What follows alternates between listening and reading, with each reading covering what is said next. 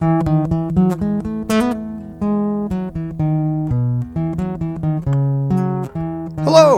A very warm Sunday morning welcome to you. You're listening to St. Mark Lutheran Church in Bemidji's podcast. Today's podcast is sponsored by a very clever dad joke. If you're interested in learning more about our ministry, may I suggest that you take a peek at www.stmarkbemidji.org. You may also want to subscribe to our YouTube channel for video podcasts, or our Facebook page.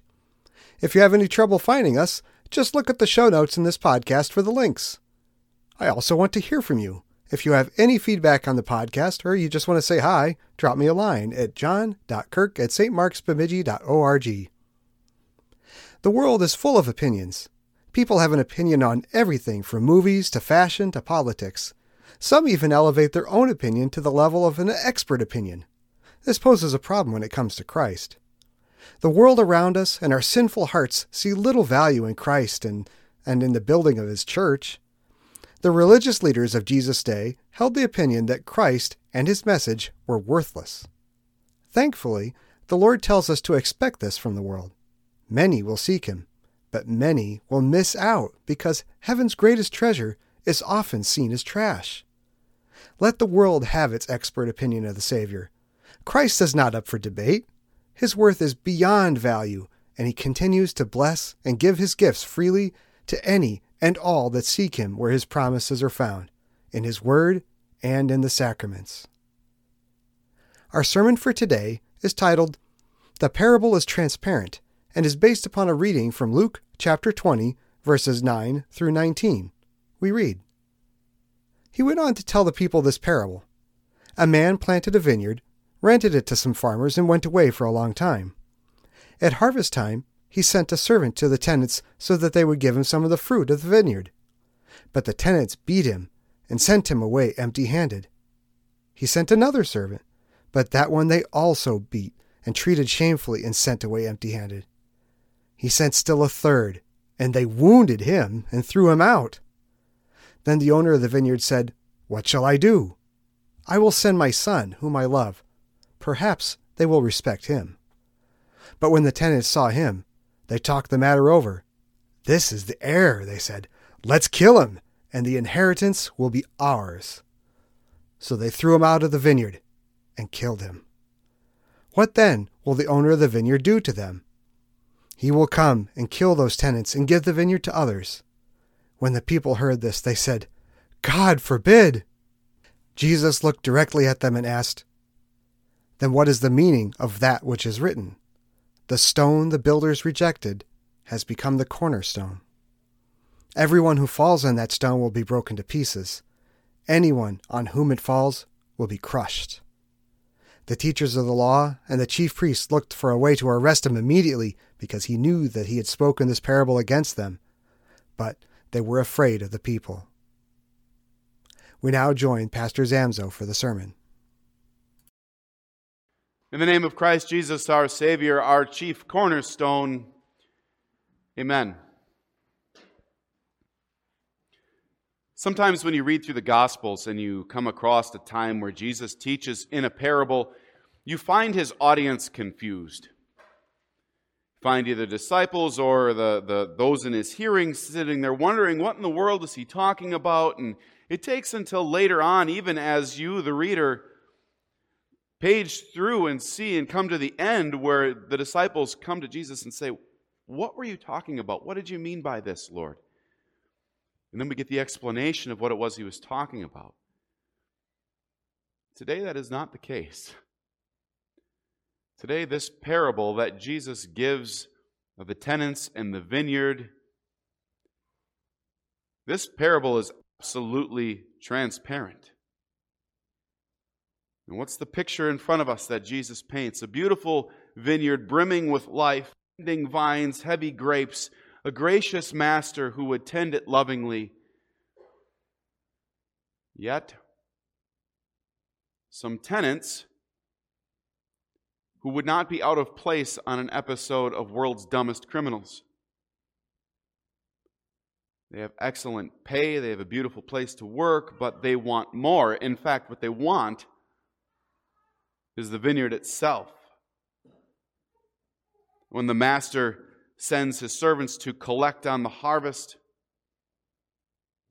they beat them up, they mistreat them, and they send them away with nothing. And finally, even the son of the master comes. When they see him, they think to themselves, hey, if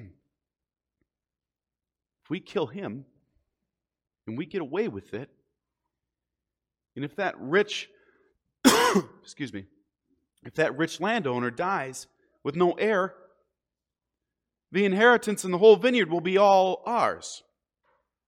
This will all fall to us.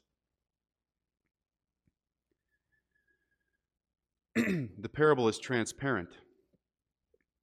It's transparent for those in Jesus' hearing on that day. What has the Lord done but sum up the entire history of Israel in a nutshell? With just a couple simple examples, he shows how again and again God in his mercy and in his love sends his prophets to his people. He sends his messengers to his people, yet still all the prophets of the Old Testament, if you read, they're mistreated. They're ignored. They were persecuted and sent away. Those prophets that spoke the word of God lovingly as God called his people to repentance, who spoke not their own message, but the message of God, the message of the Master. Reminding his people why they were his chosen. Reminding his people time and time and time again of why they were even working in the vineyard to begin with. So much of the problems that surround God's chosen people, Israel, revolve around the fact that they forgot why they were God's chosen people. They wanted that vineyard. They wanted that for themselves. We're doing some hard work down here. We're doing well for ourselves. We're taking care of the city that God has given us to live in. God must look down on us and smile every time that he sees his chosen people. They thought it was something in them. And it had really nothing to do with them at all. They were God's chosen people because God chose, in mercy and love, to send a Savior through their line. Unfortunately, since they had rejected messenger after messenger after messenger, when the son and heir came, they didn't even recognize him. They didn't recognize him, and they didn't care to recognize him. How could they? All the other former servants they'd rejected, and so finally now they reject the Son. The parable is transparent. The reason that the tenants rejected the messengers as the Son is because they want this vineyard in all that it is for themselves. As I said, they thought they were the ones doing the hard work. They should be the ones that were calling the shots. And it's true for the nation of Israel right down to the actual coming of Jesus. As the Pharisees who were there on that day and the teachers of the law who were there believed that they had done pretty well for themselves. They'd gotten rich and comfortable in their positions. They had a nice way of controlling the populace. They had a productive social structure that provided them with status and honor. The vineyard was theirs and no others. They wanted it for themselves. This is what Jesus is speaking against. The parable is transparent. All you have to do is jump to the end and see where they want to try to kill him immediately, because they knew he was saying this all against them. The parable is transparent, for in it Jesus directly confronts every single complacent and smug sinner, and still today. For as laborers in the New Testament vineyard, this parable of Jesus forces us as workers in that vineyard to ask the question, have we mistreated the vineyard? Do we desire that this vineyard should be ours, since we're the ones putting in the time and the effort and the work into it? It might be easy for us as Lutheran Christians, and sometimes we stumble and we fall into this, looking out at other church bodies and saying, well, they've been unfaithful to the Word of God. They've moved on from the gospel and no longer preach Christ crucified. And in some cases, yes, that's true. But we cannot say, surely this parable is only directed at them. When a church forgets the life and the death and the resurrection of the Son by which we become heirs, well, then the fate that Jesus describes in this parable awaits. That the master would return and kill those tenants and throw them out. As we ponder our own church and we ponder our own vineyard that we've been blessed to have here, we say along with that crowd that day, God forbid. God forbid that should ever happen. Yet the parable is transparent. And the heart and the core of this parable addresses all tenants working in the vineyard. And that's you, and that's me. So in light of these words, these clear, transparent words of Jesus, let's examine our own hearts and our own motivations. Let us see that it is by God's grace that we have a place here in this vineyard, this church. Because if you think about it, the church itself, like a real vineyard, is a place that is brimming with life amid a barren world. It is a place that is an oasis of refreshment in a dry desert. It has nourishment here for the soul that cannot be found in anything else or anywhere else. Here God blesses us with the life-giving waters of holy baptism, which wash away our sins and the rot of the grave. Here God nourishes every soul that walks through those doors with His life-giving word. And here God gives His chosen people His own flesh and His blood, the wine to drink from the cup of salvation, to tell us of our forgiveness and our home with Him forever in heaven. So the parable should still be crystal clear and transparent. We work in a vineyard. We have this picture of what the vineyard is and what the vineyard should be, and mark this well, that this vineyard is not ours. We are only the tenants. This place is not here to do with as we please or as suits our needs. What's the whole point of a vineyard? The whole point and purpose of a vineyard is to produce something. It's to produce fruit. It's to produce a crop, to refresh, to be a respite. Not where the tenants who work in it eat the fruit and keep the produce to themselves. No, there's only one way to work as a tenant in Christ's church, in His vineyard.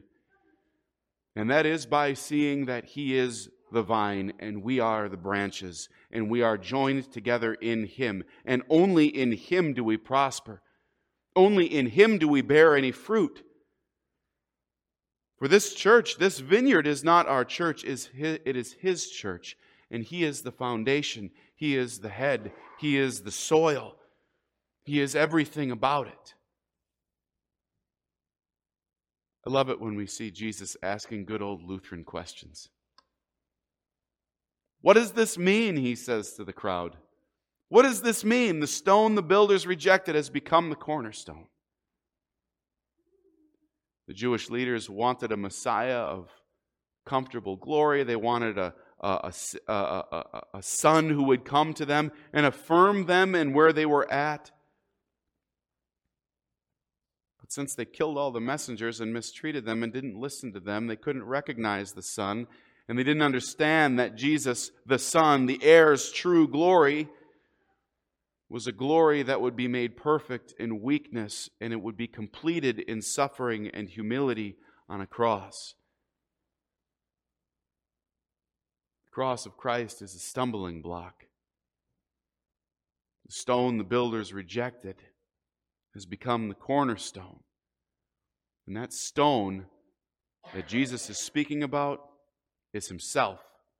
And those who stumble over him will be broken to pieces. The cross of Christ is a stumbling block to all of those who want their way, who live according to the world, who live according and operate by its rules and by its standards, and let such standards of the world around us outside the vineyard guide and direct their lives.